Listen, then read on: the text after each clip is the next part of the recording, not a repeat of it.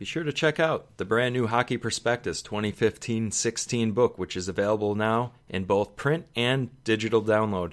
The book dives into the advanced statistics for all 30 NHL teams, which includes assessments for every player who played in an NHL game last season, and also a team essay for every team as well. To find out more on how to purchase the book, please visit hockeyprospectus.com. Hello and welcome to the Hockey Hurts podcast for November 7th of 2015. I'm Ryan Wilson. I'm Cameron Walsh. And this week we will be discussing some teams around the NHL based on where they are in the standings and if we think they are in a spot that is sustainable. Will they stay where they are, whether it's a team that we believe maybe is overachieving or perhaps maybe some that are underachieving, and can they change their fortunes? We'll talk a little bit about the Pittsburgh Penguins and wherever else we may wander off to. But we will start with the overachieving, underachieving aspect of this week's podcast. Cameron, where do you want to start?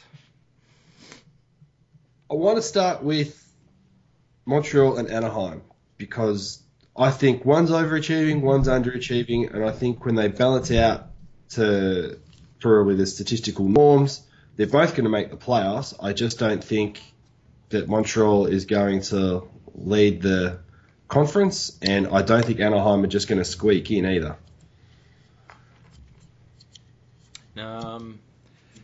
Anaheim, I've never really been too concerned with them. I guess my concern with Anaheim was if they were going to go the way of the Blue Jackets and dig a hole that was too deep to come out of. Yeah. Fortunately for them, they play in the Pacific, and fortunately for them, they have not dug that hole quite as deep because they have 10 points in 13 games. Columbus has 8 points in 15 games and play in a much tougher conference. You know that Anaheim has skilled players. The shooting percentage was the huge hurdle for them. Yeah. And without seeing a rolling shooting percentage in front of me, I'm just assuming because they've won a few games here. Actually, they've won 3 in a row. That shooting percentage is somewhat rebounded. And it was to be expected of that particular roster. It was all the big guys that weren't performing, and historically you can go back through what they've done and go, it will turn around. And goal scoring can be streaky in this league, as every team knows. And they all just got snake bit at the start of the year. So the bonus for them is they're only 4 points behind San Jose for third spot in the Pacific, but they are 6 points behind Minnesota for the second wildcard spot. So they're going to have to do it through their own division again, which just seems to be the way with that Pacific division. It looks as though they're going to get themselves sorted out, which is great. So I like the way they play. I like the way Bruce Boudreau teams play. It would be nice to see them actually get some success and have everyone looking back going, oh, well done, Anaheim. They didn't panic. They wrote it out. And it's like, well, of course you write it out. Boudreau's a good coach. Just because the players lose the plot for a little while doesn't mean he's a bad coach. Yeah, and their shooting percentage has rebounded. I found a little rolling chart for so far this year, and it's been trending back towards that league average of 8%, and they're starting to win games. So when you combine that with the fact that Arizona's ahead of them in that fourth spot by 3 points, I think that Max Domi and Anthony Duclair are fun to watch, but by no means do I think they're a good team. No, yeah, that's not the argument. The entertainment values there with some of the players on the Arizona roster, but in regards to compiling, around about 97 to 98 points to get into the playoffs, I just can't see the Arizona roster being able to do that. No, and their goaltending at the beginning of the year with Mike Smith was excellent, and they're 16th now goaltending, even strength save percentage. So they're slipping in that regard. They're probably not going to hang on. No, that's right. Although funny enough, their shooting percentage, they're fourth best. So Arizona, that is. That's how it all balances out. And that's the thing with Anaheim. They were losing games, and some of them were sort of heartbreaking kind of games, but they weren't getting blown out of the water. They just weren't putting the puck in the net. So that differential for their goals should actually start to minimise. It has to if they're going to win games. So it wouldn't surprise me if we get to, we're almost at 20% of the season done now. It wouldn't surprise me when we get to games 24 to 26 that Anaheim have balanced the ship and they'd be in that Pacific Division top 3 spots, I think. Yeah, and they actually have, I believe, cap space. They do. They've got cap space to burn this year if they wanted to. So they could get creative if they wanted to on the trade front, which is Yep. always beneficial. It comes down to how much do they want to jam themselves up further on down the track with a couple of those other contracts. But it's been one of the things that they're sort of blessed with. If they want to splash out and make a big move for someone because they think, right, we've got it worked out, then they certainly could this year. It's all there for them to have a red-hot crack at it, which is funny to say that because they looked pretty good last year as well. They have close to $7 million. That's a lot when you go shopping. Yeah. And it's a lot when you consider, towards the trade deadline, you're only talking about like 30% of the season left. They won't even need all that $7 million. No. For multiple moves. Yeah, they could bring in a couple of different options if they really wanted to. If it goes pear-shaped in one department of that team, they can shore it up and improve it if they get injuries or if they feel like they really want to take a step forward for something. It's all there for them to do it. Like, they're in a really, really good spot. So I think we agree here that I think they're going to continue to trend in the direction that most people thought they were going to be at. A lot of people picked them for the Stanley Cup final. Actually, I don't think I made any picks this year. So anything I tell you pick-wise is a load of crap. I think I forgot to make picks.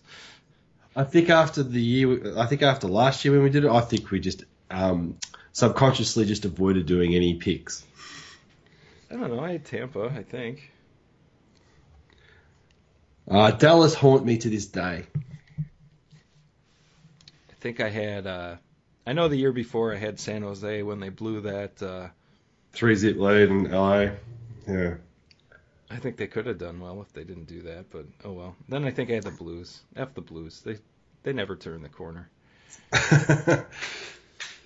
So do you think Montreal are going to stay the way they are, which is almost unbeatable? Not unbeatable. I do think they're better than they've been. I don't think they're the same team they were last year. So what changed?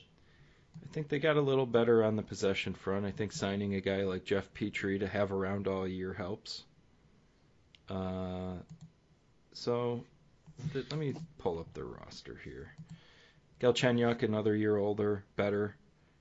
And getting an opportunity to actually play in his natural position. Pacioretty and Gallagher are playing great. Yep. Alex Simmons on the healthy scratch train lately. Dale Weiss, I don't know if he's going to be able to sustain his goal scoring, but right now he's just filling the net. Yeah, 5 in 4 games, it'll generally do that to you. Thomas Fleischmann's been a great signing for them. Fleischmann's awesome, and I say that with that little asterisk next to it in regards to you look at the role that he's put there for, he does it so well.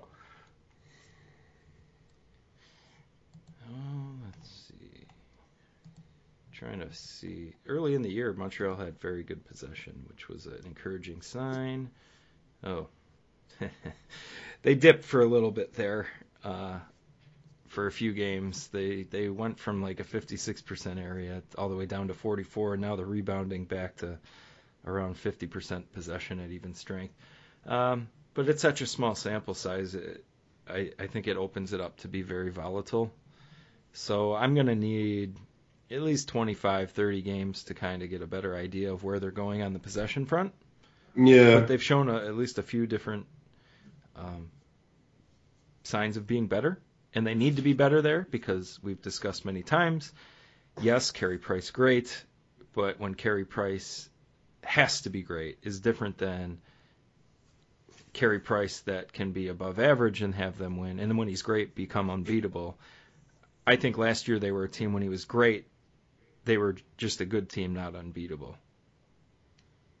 Yeah. If that makes sense.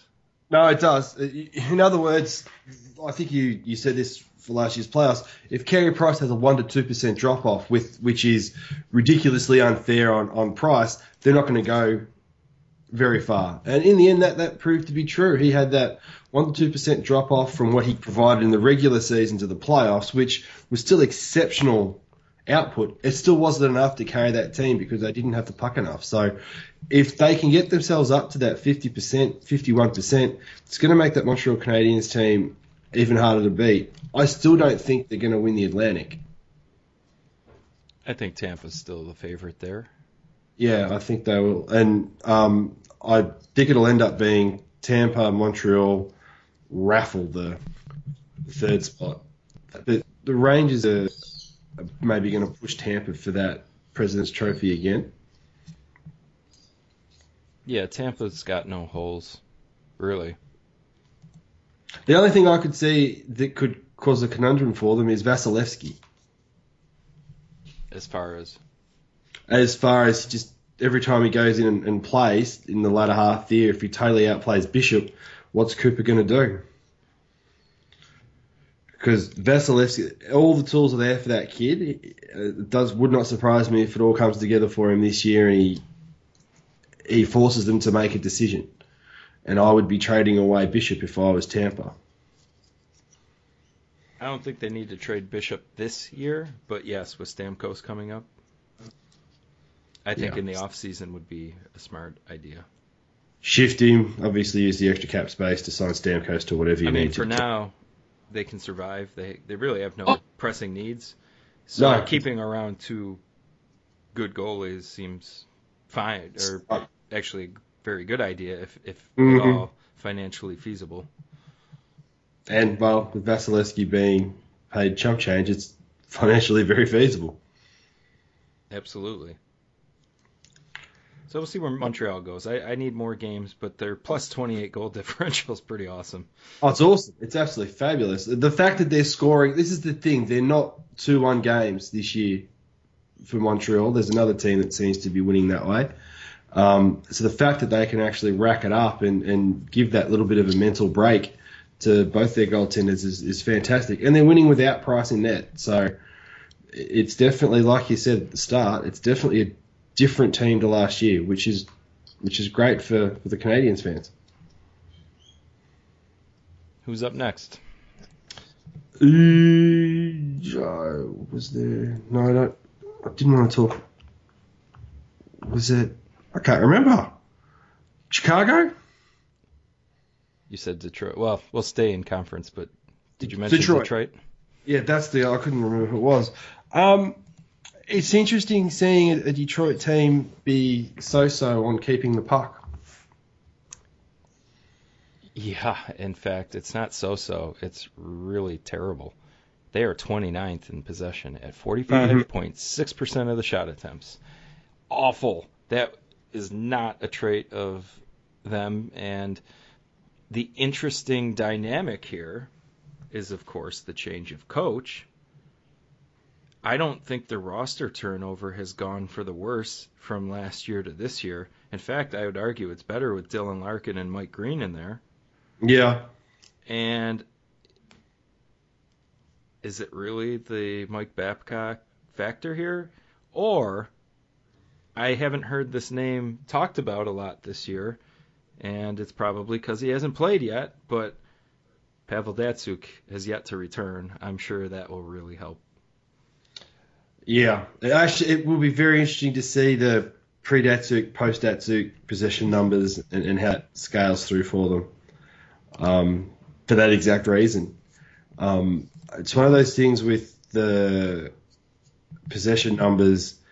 I always sort of like to try and look at them towards the end of the year in sort of 10-game allotments.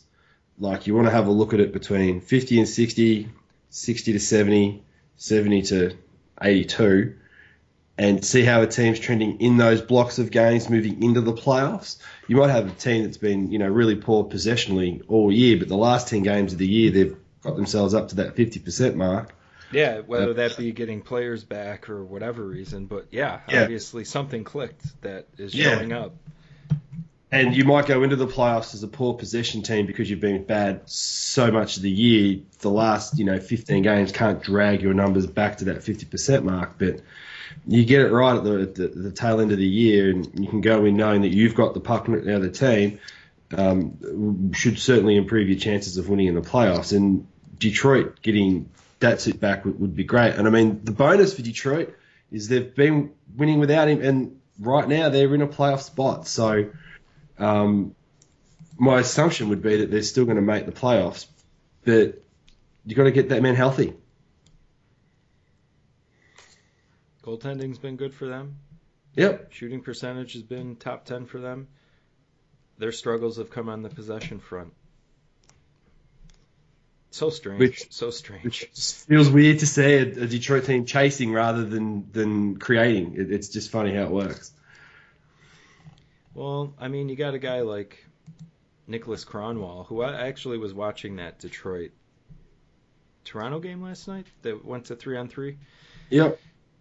And they got Kronwall out there on 3-on-3, and I just think that's a defenseman they still probably think he's better than he is these days. I don't think Kronwall is all that great, and they probably play him like he is.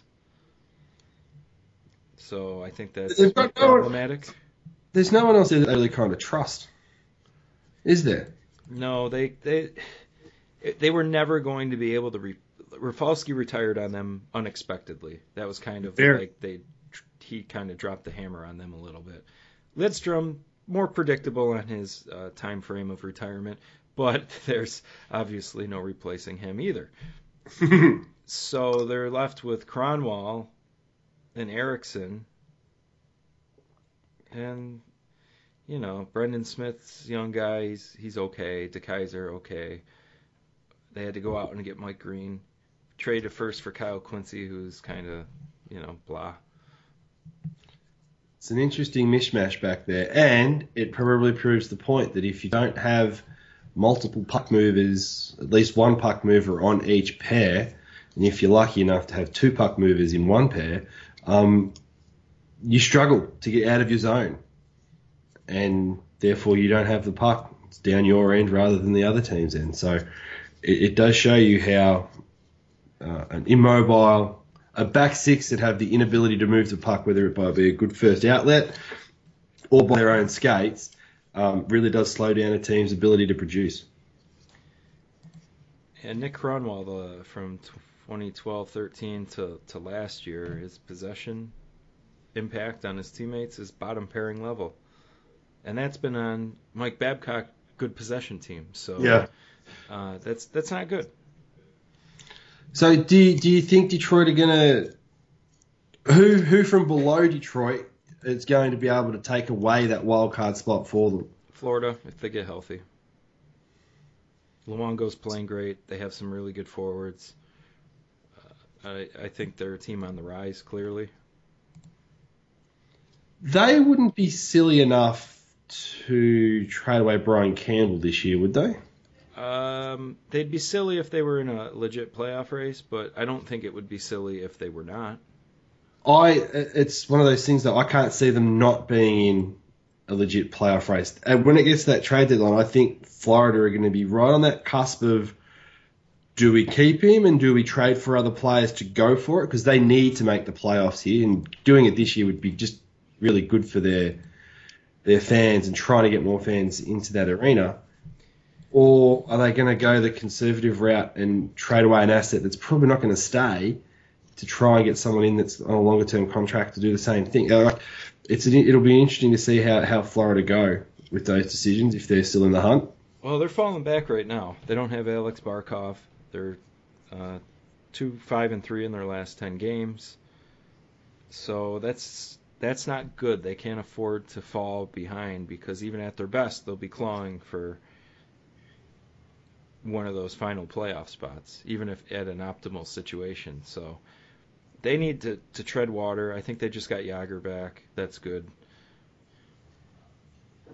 That was a nice little cat pun, by the way. Claw their way to get in. Unintentional, but yes. I didn't think it was deliberate. No, I didn't think it was deliberate. It's interesting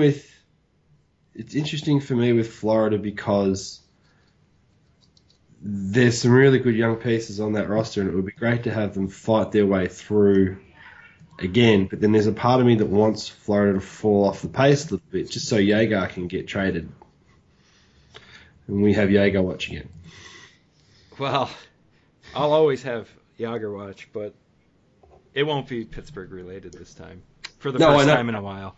I would always write those Pittsburgh Yager articles just because. Because it's fun. And Yager's great, and I like Pittsburgh and Yager, and I think the two together are pretty great. But with Kessel in the mix now, and you got Hornquist, Bennett, Sprong. There's just not a... They need left wingers, not right wingers. So Yager watch would not include Pittsburgh this time around. But it's always interesting. You know what? Yeah. Well, did you have like Buffalo on? Yeah, that's. I was just about to bring it up because so you were bullish at the start of the year that they might nudge a playoff spot. Yeah, they started off really slow. They're 6-8. They're 5-5 in their last 10. They're sitting 7th out of 8 in the Atlantic Division right now. But 5th place Boston has 13 points, and 7th place Buffalo has 12. Although Bruins have 2 games in hand. It's going to be tough for them. I didn't think they'd start off quite as slow as they did. That might hurt them too, mightn't it? Because it's really hard to claw games back. But the problem that they were going to have going into the year was goaltending, and that was even with Robin Lehner. And now they're just kind of rolling forward with, I think Ullmark is his name, and Chad Johnson. And I still don't know why the Sabres didn't sign Thomas Greiss. You're high on Greiss for what he provides for how little he costs, aren't you? I think he's pretty okay, even if you took that away. His numbers prove that. It's just no one's ever taken the gamble on him to give him 50 starts. That's the reality. He plays a very boring Vokoun-like style. Ain't nothing wrong with a Vokoun-like style, though. No, but I'm saying, like... Yeah. That's just... It's not sexy or fun to watch. It's just kind of blah to watch. Yeah, but the funny thing about that is, as a goalie, he still stops the puck. Yeah, and if I can pull up the numbers, he's really up there this year in save percentage, I thought. Hey, because he's with the Islanders, isn't he? Mm-hmm. So that's a really good signing by the Islanders because Halak never stays healthy. And that's how Greiss has been getting in. Yeah, and having someone there that, whilst he might not be Halak, can at least give you consistent numbers. You know what you're going to get out of him. You know, basically. Yeah, he's at 931 at even strength. That's 10, above average. 10 points above average. Yeah. And even in Pittsburgh last year, people complained about him. He was at 921, exactly at league average for a mil. Yeah. Where's the problem? The problem was the games that he lost, the team were up in front of him. I remember there was a Detroit game where Pittsburgh were up comfortably winning, and then all of a sudden it was bang, bang, bang, and they lost it in overtime, and everyone sort of hung it on the goalie, and I'm like, well, hang on a second.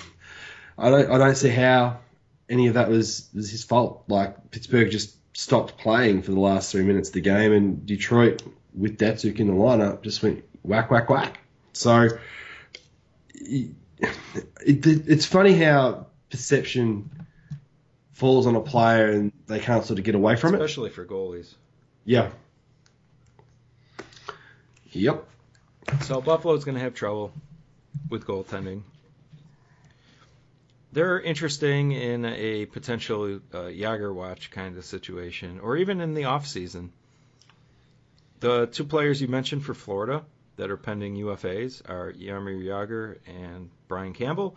And I love Buffalo as a destination for both of them next off. I just find that hilarious with Campbell, though.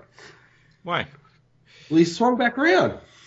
Oh, well, yeah, they didn't trade him because they didn't like him. No, I know why they got rid of him. I fully appreciate that. It was that just Chicago contract they just couldn't do. No. And Campbell did the right thing. He got a cut. This is the thing. Like, he left Buffalo. Like, Buffalo sort of lost everything then. Like, Campbell left, Drury left. There was one other that bailed.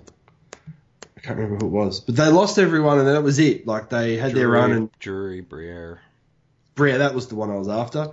And, you know, Buffalo sort of really had to reassess where they were at. And it was sort of sad for Miller because he was sort of in the peak of his powers then. But the team by the way, Miller returned to Buffalo for the first time today. It went well, didn't it? For Buffalo, yeah. Actually, Tyler Ennis had an amazing neutral zone stick handling clinic that led to a zone entry and that was with about 20 seconds left. And then he got deep into the zone, curled, and they got a pass to Rasmus Ristolainen, who scored with 16 seconds left to win the game. So it was 2-2, and then Ennis did some really great stuff. Eichel had 2 assists, so... They're going to be good fun to watch, Buffalo. I know a lot of people are down on McDavid, and we'll cover that off later on, but, you know, Jack Eichel can make that Buffalo squad fun to watch as well. His goals have all been highlight-worthy viewing so far, too. Yeah. We don't expect New Jersey to stay where they are. Although I will give them credit for being where they are. I thought they were just a garbage, just garbage. But they've played well so far this year, and kind of proved me wrong on that front, at least for the time being. I still think they stink, but whatever. And I still stand by what we said earlier in the year: get rid of Schneider and just stink again, stink it right up. But like everyone does, they're playing to win. Well, the players are, definitely, and they always will. It's up to management to kind of alter that. Alter their ability to win? Yeah. Yeah, that's the thing that's lost with all the tank talk. Of course the players are trying. Absolutely, Yep. 100%. That will never change, and I don't think anybody expects that to change or wants that part of it to change. They just want the executives to play a little chess and maybe put their queen out in a pretty stupid spot. You know what I mean? Yeah, I know what you mean. Oh, shoot, I put that there? Gee, that sucks. And you're telling me it doesn't work? Oh, I didn't know it wouldn't work. I'm only playing one step ahead. So we're going to shuffle across to the West? I suppose. There's nothing else in the East in regards to this sort of thing. I mean, the rest of the East is sort of where I expected them to kind of be, if you know what I mean. Well, we already did Anaheim. You wanted to talk a little bit about Chicago, so I'll let you lead there. The thing with Chicago is that this is sort of crunch time, I think, for their season. They've lost Duncan Keith, and we've seen some games where it's got a little bit out of hand for them. The St. Louis Blues loss is probably one that comes to mind. There's such a thing as a good loss and a bad loss, and a good win and a bad win. Yeah, that was a tough one, huh? Were they 5-2? 5-0 they were at one stage, I think. No. Oh, no, it was 5-2. I apologise. You're right, it was. So they need to just be 500 by the time Keith gets back. If they're below 500, then it's going to start getting nasty for them because he's got, another 4 weeks, they reckon, till he's back?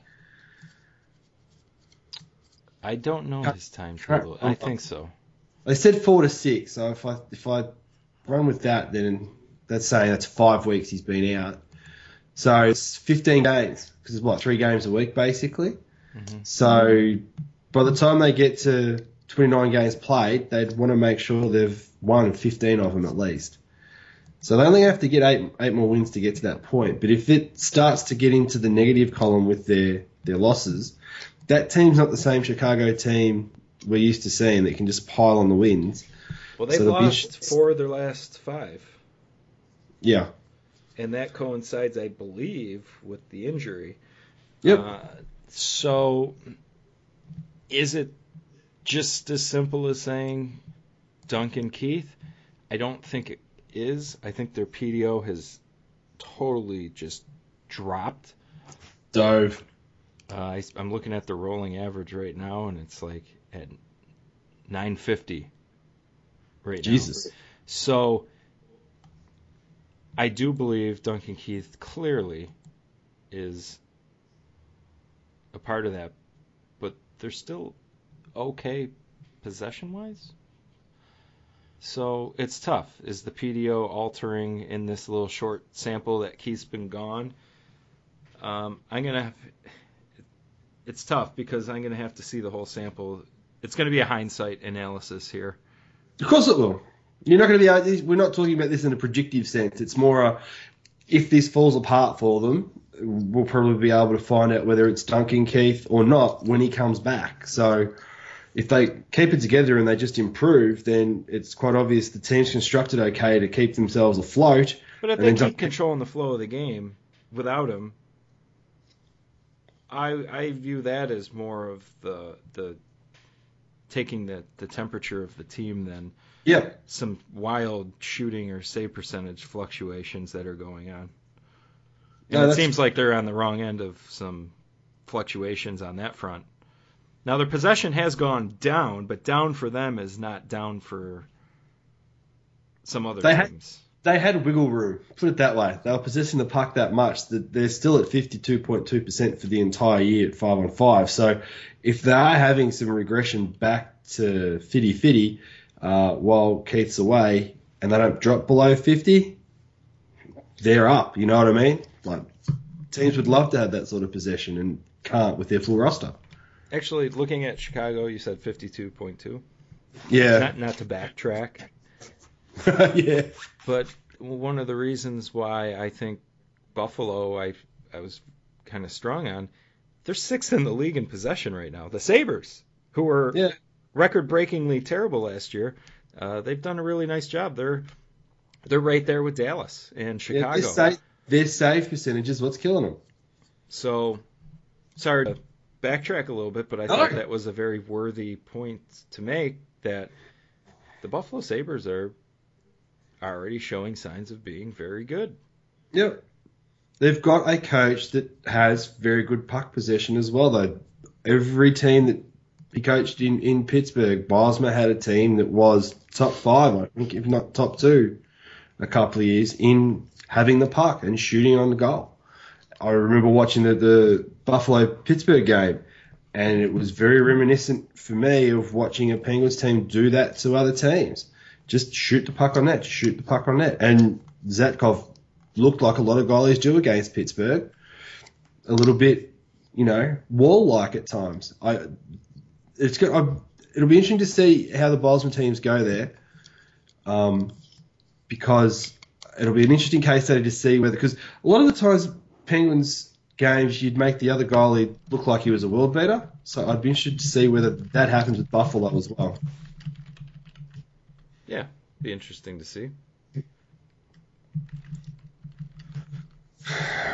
Can Vancouver stay where they are?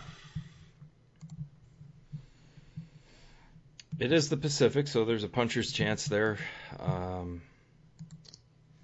kind of made fun of them before the year started. I was pretty tough on them.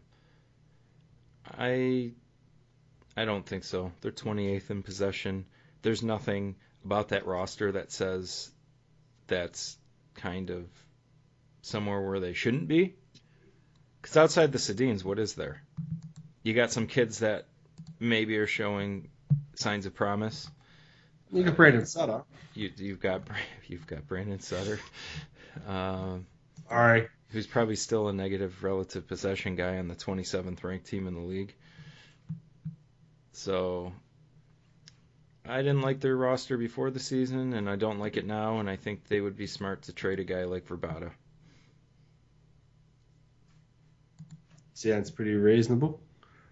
I just see all the best teams in the Pacific coming from California. That's all. with the McDavid injury now, yeah. Yeah, and it's one of those things where Anaheim got off to the terrible start, yet they've already got the same amount of points as Edmonton. So that sort of hopeful window that Edmonton might squeeze into a playoff spot, that division, it's always going to have to be done through the 3 automatic rankings because the Central is going to take 5 spots. I can't see anyone in the Central falling off far enough for a 4th team. And that's the problem for Chicago. They're in the division where you cannot fall off. No. And they've lost 4 or 5, so... And I've said it before, and I will say it again until they change it. This playoff format is stupid. Well, we've had some pretty radical ideas before in here. Yes, I believe we discussed eliminating the NHL draft and just having the junior players be total free agents, and the salary cap would eventually even all of that out. Well, you can't fit everyone in. It's just as simple as that. It just doesn't work. So talked about teams in the playoffs, the higher seeds, choosing their opponent. That is a great TV event for me. I reckon that would be freaking awesome. And I think at times we've discussed just scrapping divisions altogether. I don't know if we've touched on that one as frequent as maybe... We had a whole podcast at the one summer. Was it this past summer? I think so. Where we did the draft and the playoff, choosing your opponent stuff. But eliminating divisions, I mean, there's no point to them anymore. No, and geographically, it's all a mess anyway. So I don't sort of see how that works, really.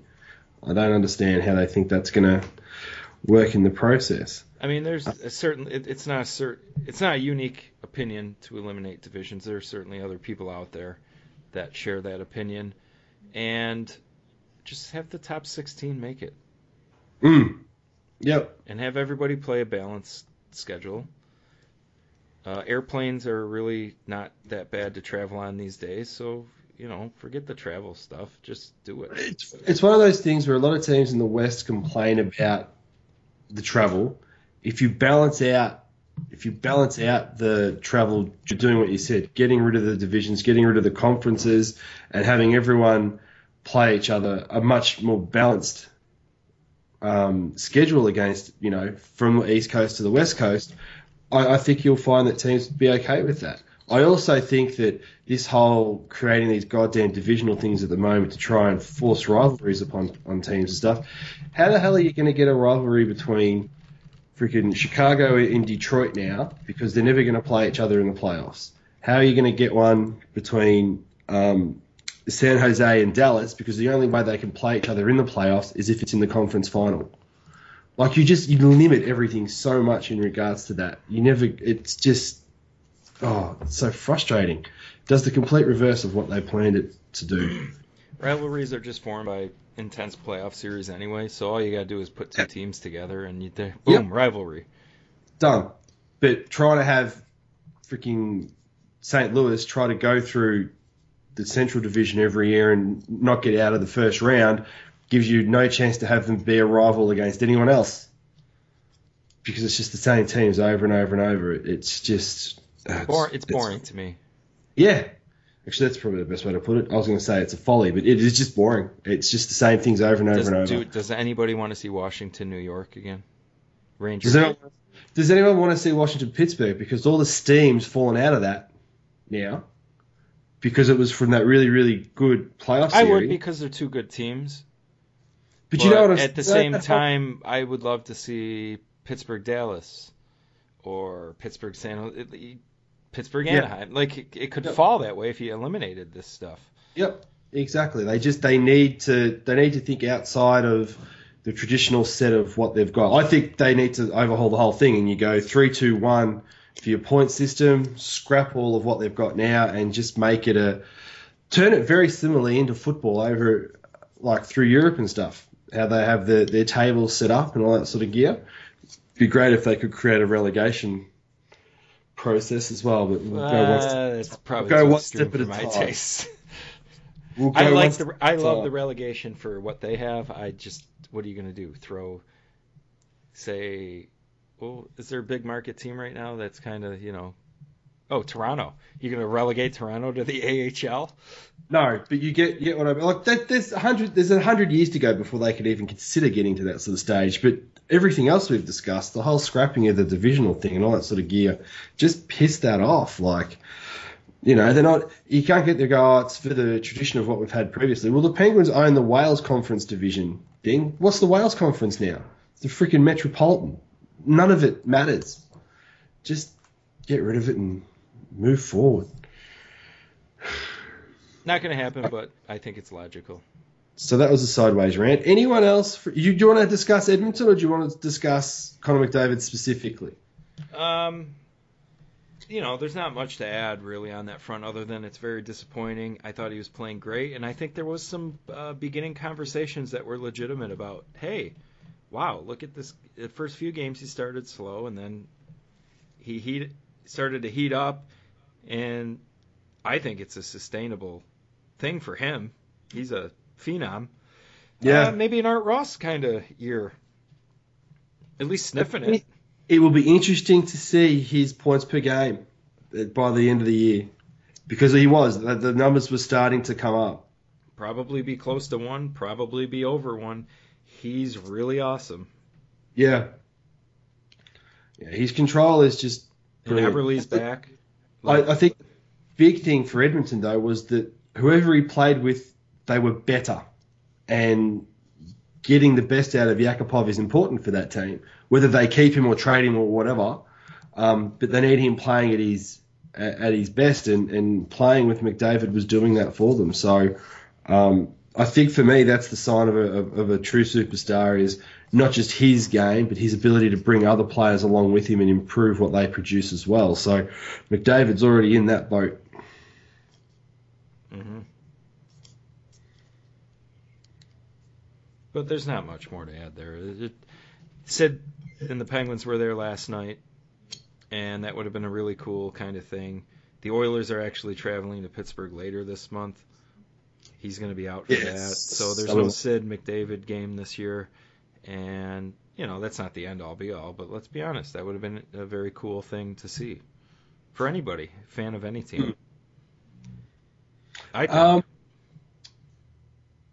So they're not going to go off the rails, though, are they, Edmonton? Without him? I don't know. Can you go off the rails if you're not on him? I don't know. You could suggest that they'd at least got one wheel on the track properly. They're 5-9. I know.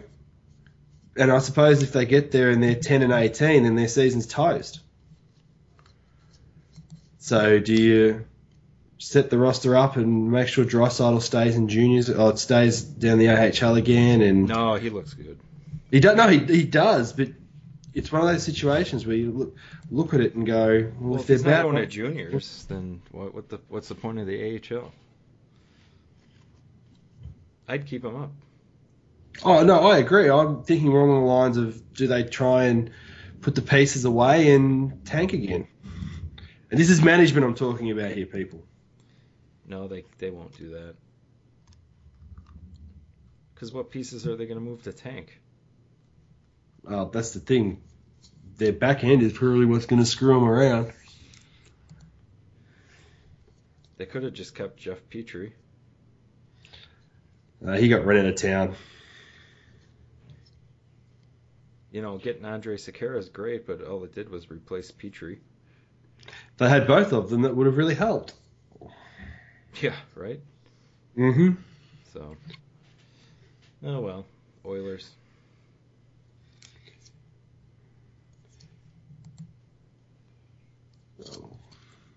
Move on to the flightless birds. Yeah. Pittsburgh Penguins, winners of 9 of their last 10 games. That's the best mark in the NHL for if you go down into the standings for the last 10 games. They're 9-1. Pretty good since their 0-3 beginning. I would argue, though, during this nice little stretch, they have not played great the entire time. Marc-Andre Fleury has played great the entire time. It's a very complicated analysis of the team right now because Fleury's hidden a lot of the shot suppression follies that they've had. They've been bleeding shots left and right. But then the schedule has changed. They're starting to play easier teams, and their shot suppression is getting a little bit better. So you have to balance the strength of schedule versus are they really improving on that front? It's tough, and we're going to need more time to figure that part out, but I wrote a little bit about the strength of schedule and how the beginning of the year was really tough for them and how it was going to get a little bit easier as we get going here. And now they're in the easier part of it, and they're starting to improve a little bit. So is it enough to be considered a true contender? I still say no, but things are going a little bit better lately. I think the big thing for the Penguins is that I think those that follow them closely can see that they're not playing great, but they're still winning. I thought they played very good last night against Edmonton. And is that them being better, or is it strength of schedule? Probably a little bit of both, but they played really well in that first period. I think the biggest concern for that club at the moment is their best defenseman. Okay, and that's a great starting point. Chris Letang, not having a very good year so far. By his standards, or actually by anybody's standards. He's like a 45% possession guy. That's unacceptable for a guy of his ilk to be toting around at that area. And quick question on that point, though. Who is playing in front of him when he's on the ice? Who's he playing with when he's at 5-on-5? As far as forwards? Yeah. We know it's Cole that's hitched up next to him. That's fine. I wrote about this just today. And Cole and Chris Letang, it's not working at all. Like, it needs to stop. It's been terrible so far. They need an intervention. Something. I mean, I'm trying to dig the numbers up right now. Okay, so I went to a little tool that Emmanuel Perry had online, who does a little work for War on Ice. And there are 56 defense pairings that have played 100 minutes in the NHL this year. Cole and Letang rank 48th in possession at 45.2% of shot attempts. Jesus. That's terrible. They're 55th out of 56 in Corsi against per 60. They give up 64.8 shot attempts per 60 minutes. 60 minutes. They're supposed to be the top pairing. They're the worst freaking shot suppression pairing of consistent partners in the NHL right now. So why is the general media around the NHL again? They're saying, "Oh my God, Pittsburgh's a great defensive team." Well, it's because they're idiots. That's just no.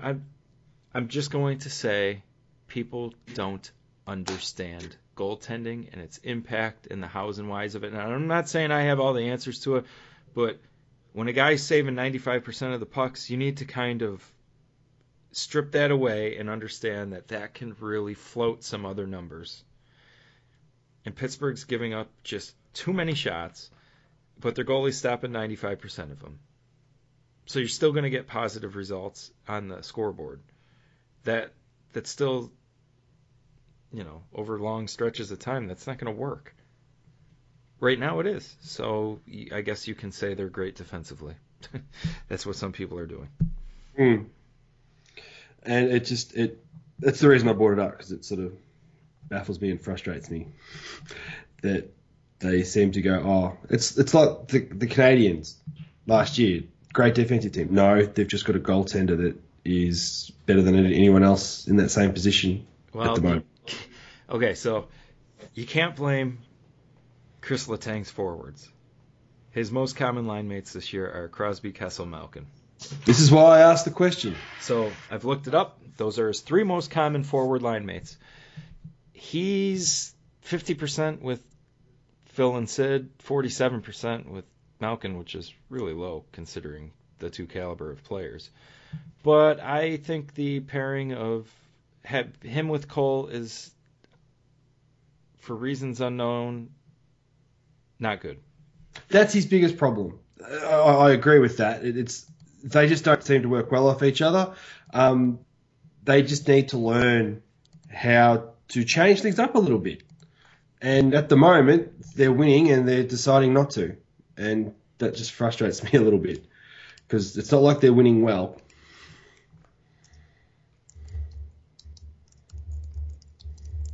What did I look up today?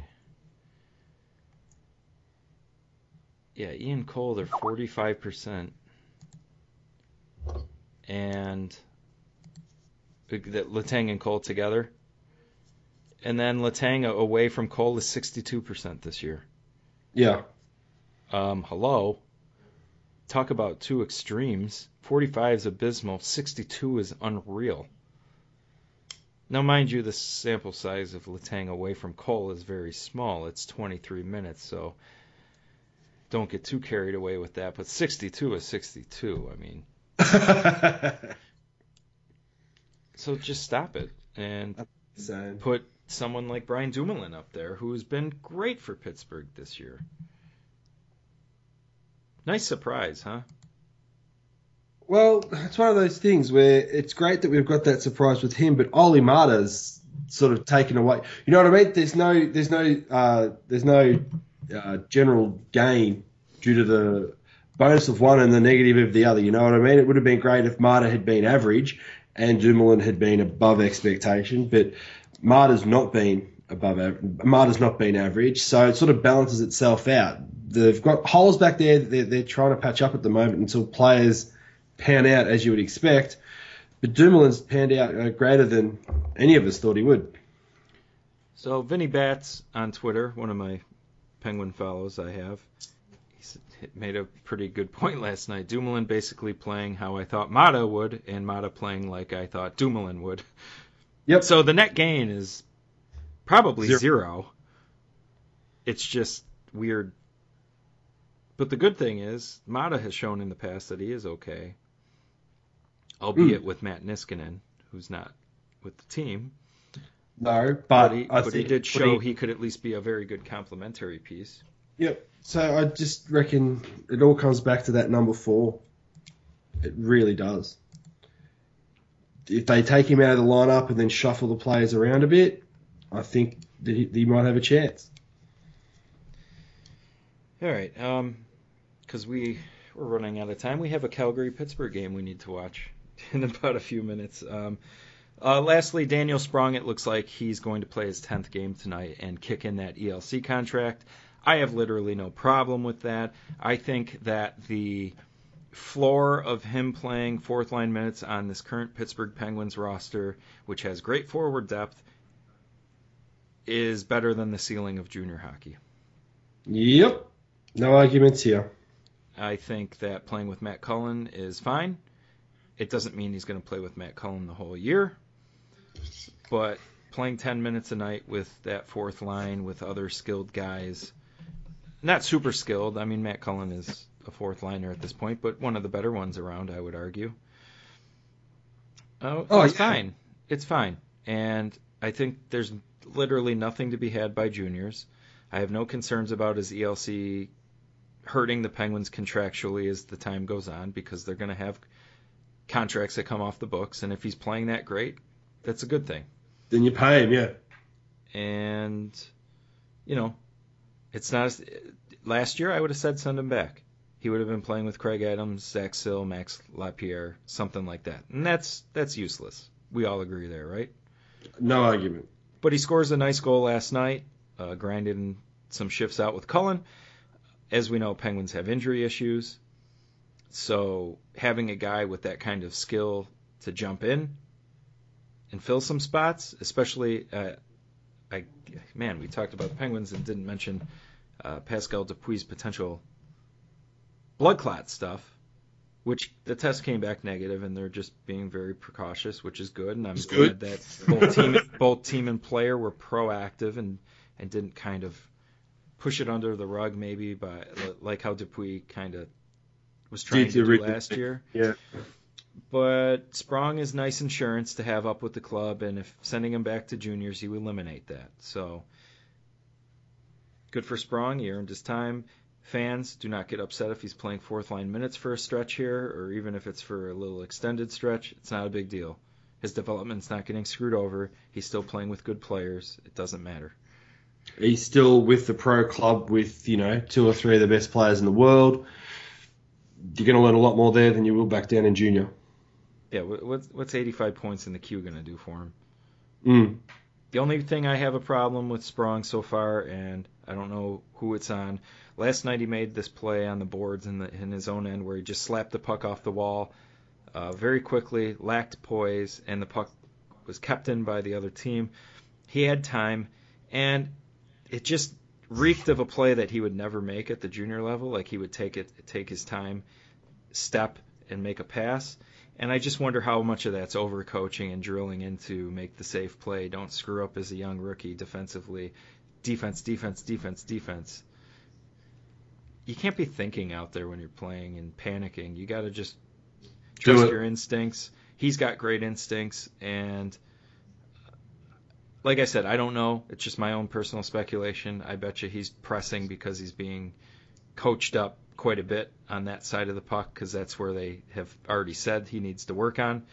And, you know how I feel about those safe plays. Yeah, So, I'm on board. Yeah. Something to watch moving forward. Good for him. He earned his spot, and I look forward to seeing him stay up with the club. Be good to watch. So, with that said, that's it for this week. At Gunnar Stahl, at Walshy66. Please rate us on iTunes or write a review. And if you'd like to donate to the podcast, you can do so by going to hockeyhurts.com, finding one of the podcast links, and the information's in there. So,